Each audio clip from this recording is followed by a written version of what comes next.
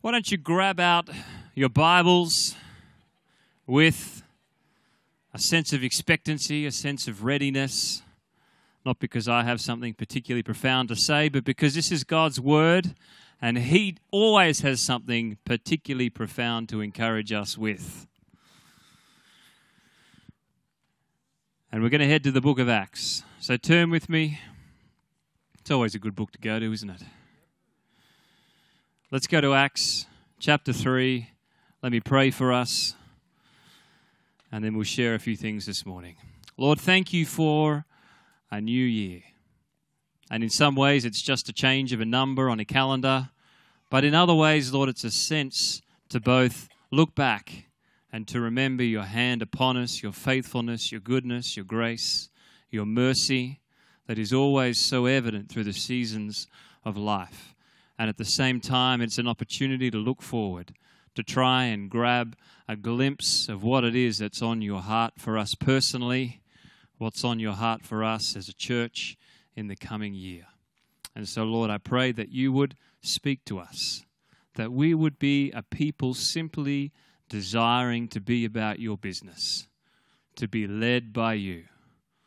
Would you come and illuminate the way forward? Speak to our hearts. We pray in your wonderful name, Lord Jesus. Amen. Amen.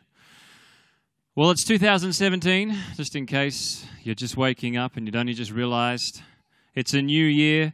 And I've been quite surprised just how many people have been very happy. Hello, Felicity. I just saw you. Welcome. Nice to see you back from the UK. Anyone else visiting that I've missed, just in case I... No? Good. Ginny. We said hello to Ginny, I think, last week. Hello, Ginny, wherever she is. Good to have you with us too. Anyway, after that distraction, a lovely distraction, it's amazed me how many people have been so happy to see the back of 2016. I won't ask for a show of hands, but the comments on social media, never been so glad to see the end of a year. 2016 is over, and I think there's a variety of reasons why that's been the case. But it's amazing how often we get into these mindsets that it's a change of date, and therefore everything's changed. It's one day later, therefore all the problems of 2016 are going to leave us behind. We love to make New Year's resolutions. I'm not against New Year's resolutions at all. As someone said, many people look forward to the new year for a new start to old habits. Which it can be. But just in case you haven't made it in New Year's resolutions, here's a few, just because you look like you need some assistance this morning. This year, my New Year's resolution is I will assume full responsibility for all my actions, except for the ones that are someone else's fault. That's a good one. My New Year's resolution is to exercise. My right to eat more chocolate. You don't need to own up to any of these. My New Year's resolution is 1080 pixels. Anyone? Someone got it. You'll get it. It'll come. It'll come. This year, my New Year's resolution is to break all my New Year's resolutions. That way I will actually succeed at something. Perhaps. Or we could be a bit like, I love this quote. Not exactly a New Year's resolution quote, but a quote from the great D.L. Moody, who once was asked the question, if you knew the Lord was returning tonight, how would you spend the rest of your day? How would you spend the rest of your day? He responded, I wouldn't do a thing different. Just do what I do every single day. Isn't that a great way to approach your day and approach your year? Just the same thing, just loving Jesus, seeking Him first, passionately loving people, living for His glory. Well, I am certainly coming to this year with a sense of expectancy, and I hope that some of us are as well. I believe that the Lord has some good things in store for us. And even in the midst of, I know there was challenges for people in our midst, challenges personally, challenges in the world. But for me, there was an overwhelming sense in 2016 of the faithfulness of God. And I remember at the beginning of that year, I had the opportunity to preach, as I am this morning, the first Sunday of the year. And I felt like the Lord gave me a really simple encouragement for the year 2016. And it was just this. It was keep your gaze steady. Keep your gaze steady. And it's amazing how a simple phrase like that, I know that as I've shared that Some of the pastoral team has encouraged one another with that word at different times where we've needed it. We've just got to keep our gaze steady in the midst of all that's going on, the political shakings, things happening around the world, the tragedies. Keep your gaze steady. Always look to see what God is doing in the midst of anything and everything. And certainly, as I said, for me, that's been a reality of just seeing him shaping and forming me, seeing him at work. The theme I have for this year is quite different. And not that the Lord tends to abide by our calendars. He doesn't neatly fit into calendar years. I don't know if you found that, as much as we'd like him to. But there is a sense, I believe, of the Lord leading us into some different areas. And I specifically want to focus on this passage. If you come in late, we're going to Acts chapter 3.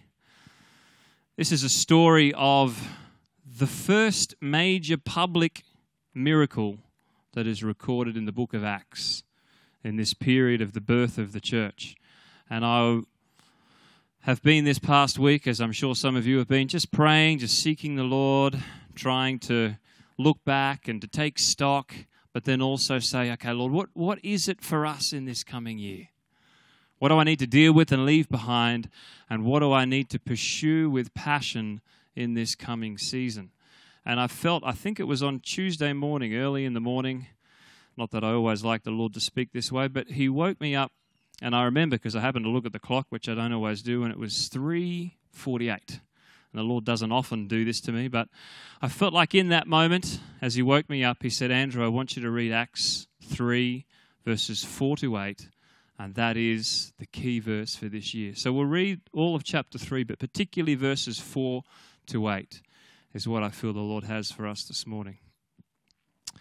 It says in Acts chapter 3, verse 1, Now Peter and John were going up to the temple at the hour of prayer, the 9th hour, and a man lame from birth was being carried, whom they laid daily at the gate of the temple that is called the Beautiful Gate.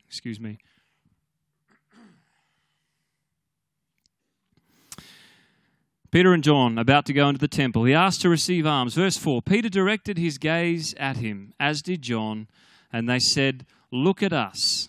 And he fixed his attention on them, expecting to receive something from them. But Peter said, I have no silver and gold, but what I do have I give to you. In the name of Jesus Christ of Nazareth, rise up and walk. And he took him by the hand and raised him up, and immediately his feet and ankles were made strong. And verse 8, And leaping he stood and began to walk, entered the temple with them, walking, leaping, and praising God. It's hard to read that verse without singing that old song. Move on quickly.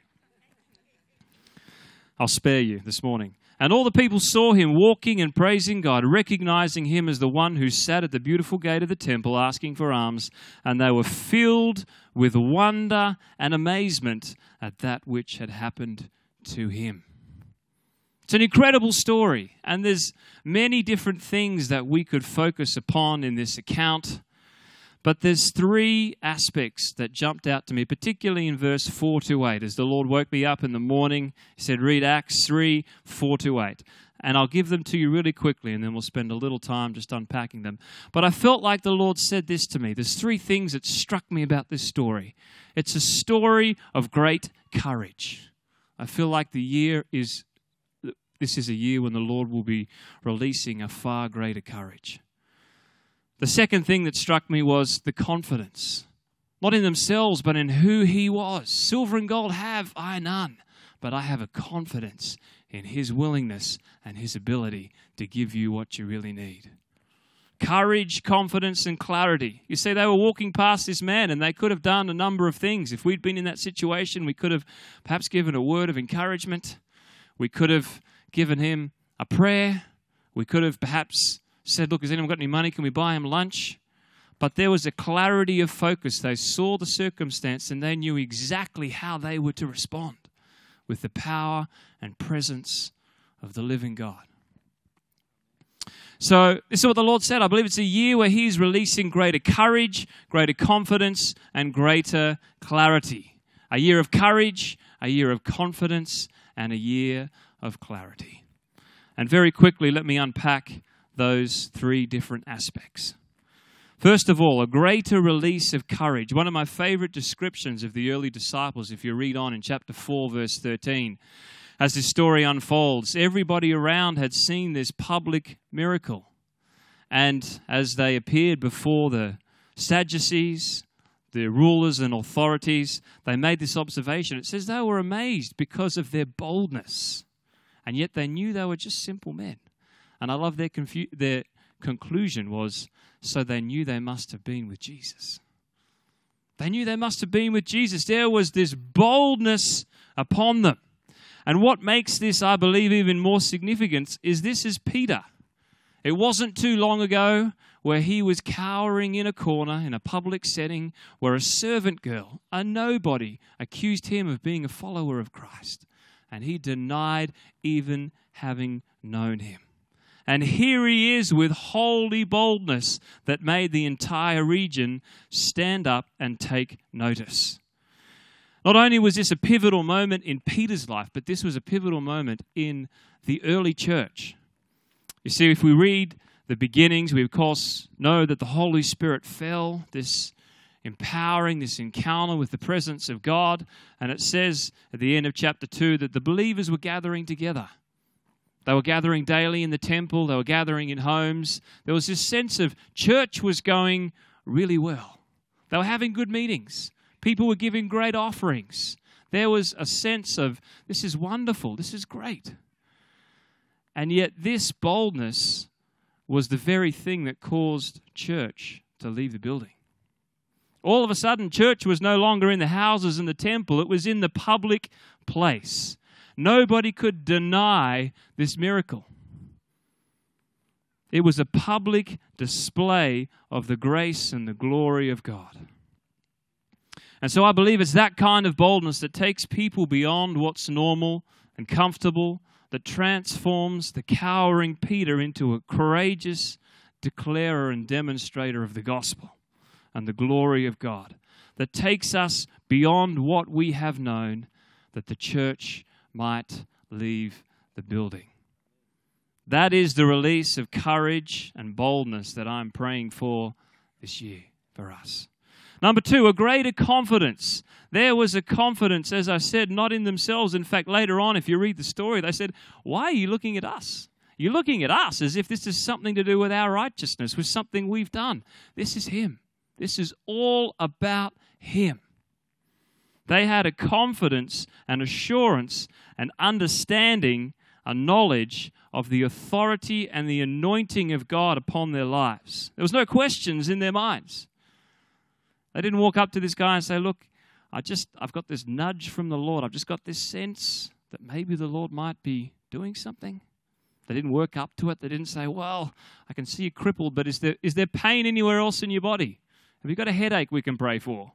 Have you got something else? They didn't say, well, is there any improvement? Is it 10% better, 20%? Is there a 30% improvement?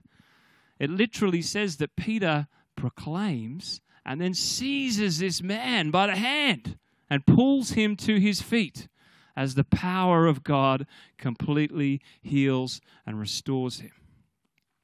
There's a couple of aspects of this I want to make mention of. Number one, I do believe, and I know it's easy sometimes to say, I believe the Lord's going to do what I want Him to do, rather than what He is actually wanting to do. But I do believe that the Lord is increasing the authority and the anointing upon people's lives.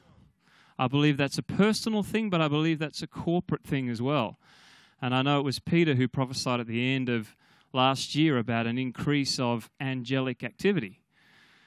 And I think it's sometimes that in our Western mindset, we're so far removed from it. If you read the book of Daniel and elsewhere in the Bible, you see this incredible picture into the reality of the spiritual world. These messengers that are sent and assigned by God for specific missions. And whereas 2016 kind of felt like a year of the Lord saying, just be still, just keep your eyes upon me. There's been this stirring, I believe, as there's been a stirring in the natural, in terms of what's going on politically and nationally, I believe there's a real stirring in the spirit that is happening, and the Lord is releasing a greater sense of His angelic presence and specifically his authority and his anointing upon people's lives to accomplish that which he desires to do. I think we've seen that already, but I believe that will increase as this year unfolds. And not only is it a sense of the Lord increasing his authority and his anointing, but the Lord is calling us to have greater confidence to walk in that which he is releasing upon us. There are sovereign times and seasons of the Lord. And in fact, this whole scene plays out under the gate beautiful. There's a lot in there, but gates are always used as places of authority. It was the gate in the city that was where all the major affairs and transactions of the city happened. And this miracle happens in the place of authority. So this picture of the increase of authority, I'll give you this one for free, but this is not my message this morning, but I happened to be, a few months ago now, I was on this new little ride-on mower that I had bought to try and keep down some of the grass at our property after all the rains we've had. I happened to be mowing the lawns, and there was waist-high grass. There was fruitfulness all around as I was attempting to get the lawnmower through. And just, it's a wonderful time. I always find that the Lord speaks to me best when I'm kind of zoned out. I'm in the car driving. I'm just out going for a walk in nature. And a bit like, the Lord often uses pictures of what's going on around to speak to people. Like he says to Abraham, he says, look up at the stars. And this is what it means for you. This is the reality there. And so I felt like the Lord said, look around, and I could see this billowing cloud coming in across the mountains as I was mowing the lawns. And I felt like the Lord just said in that picture, he said, I'm sending the rain to prepare the harvest. That's what I felt like he said. And I don't know if that's something that we will see necessarily the fullness of this year, but I believe that in the midst of everything else that's going on, that the Lord really is releasing a sovereign work of his Holy Spirit. And I would encourage us, it's easy to say nice things, to say, well, the Lord's going to do this and that. But if there is a sense that the Lord is doing this, then it is up to us to really pray into these things, I believe. So often it's an invitation. It's the Lord saying, this is my heart, but will you run with this? Will you pray? Will you seek? Are we actually hungry to see a move of his presence? Because that's what we need more than anything else, I believe. It's coming anyway. There we go. We'll receive that. Peter's faith was not in what he possessed, but it was in the one who possessed him. He just had a hold of this incredible God. Jesus Christ heals you, not in his ability, but in what the Lord sovereignly wanted to do through him. That's what we've got to grab a hold of. He's increasing greater confidence to accomplish his purpose. He's sovereignly moving, increasing authority and anointing, and calling us to have confidence in who he is and what he says and has said and will say to us. And number 3, greater clarity of calling. You see, there was no confusion or doubt in Peter and John's mind as they saw this circumstance, as they saw this man who had been unable to walk since birth. They had one vision. They could have offered a prayer, kind words of blessing. They could have provided practical assistance. They could have taken up an offering, bought him lunch. They could have established an organization to take care of poor people. They could have done a number of other things. Wonderful, good ideas. But I have this sense of the Lord saying, in this year of courage and of confidence in him, it's not for greater influence in society and the world, influence this, that, the other, but it's for one specific purpose.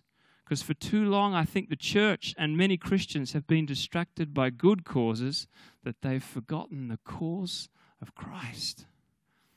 They've forgotten that we are here to express the power and the person of Jesus to those who need it most.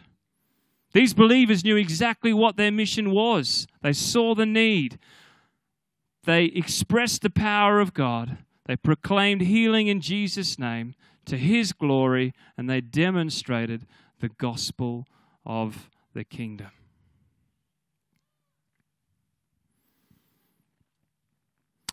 There's a story that I've heard before. You may have heard this one. It's a story of Thomas Aquinas, who once visited Pope Innocent II when the latter was counting out a large sum of money. The Pope said to Thomas, "You see, Thomas, the church can no longer say, 'Silver and gold have I none.'"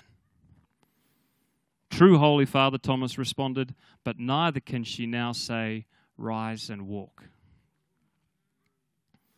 That's not in any way supposed to be a slight on the Catholic Church, but it is a picture of any church that trades the riches of heaven for the riches of earth. Any church that reduces its focus to what it can do towards the things of this world is devoid of the power of God. Whereas it's the churches that either through necessity or intentional decision forsake the things of this world, where the power of God is fully expressed.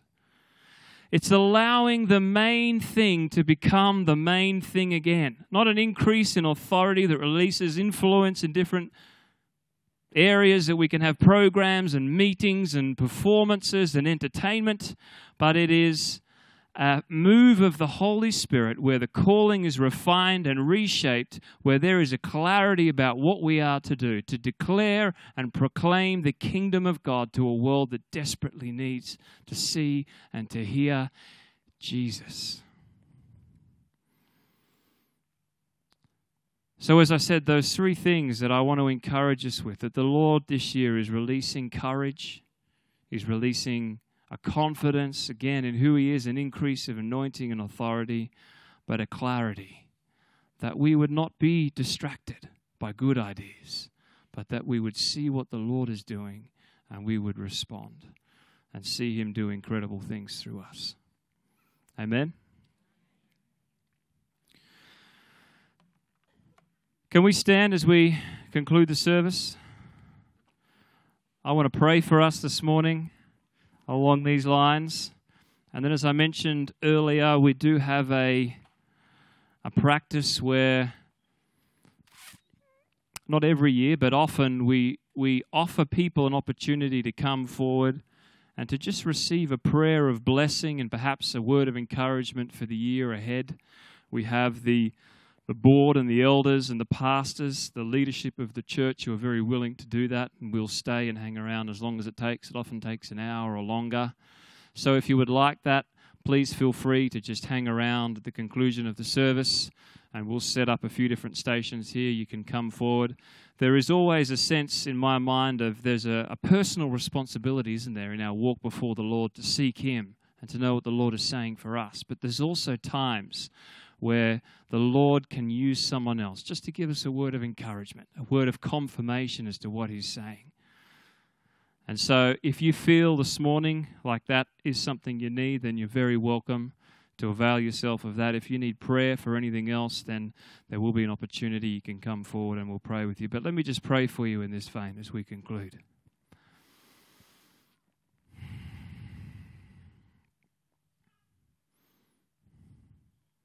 Heavenly Father, as we conclude this time together, we've heard your word proclaimed. And Lord, I pray that whatever is of you, would you cause it to resonate in our hearts?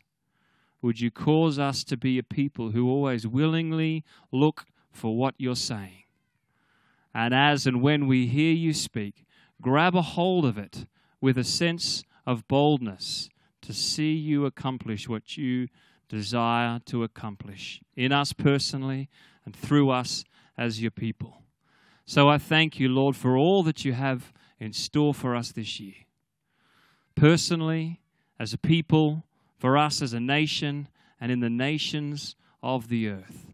I thank you that we can look to you in the midst of whatever else is going around and see your purpose and plans at work. And may this be a year, as we've proclaimed, a year of courage, a year of confidence, and a year of clarity. Come and do whatever you need to do to prepare us as a people. And Lord, our heart's desire is that you would be glorified, that your name, Jesus, would be exalted, and that you would accomplish whatever you desire to, that your kingdom would come, and that your will would be done afresh, we pray, in Jesus' name. Amen.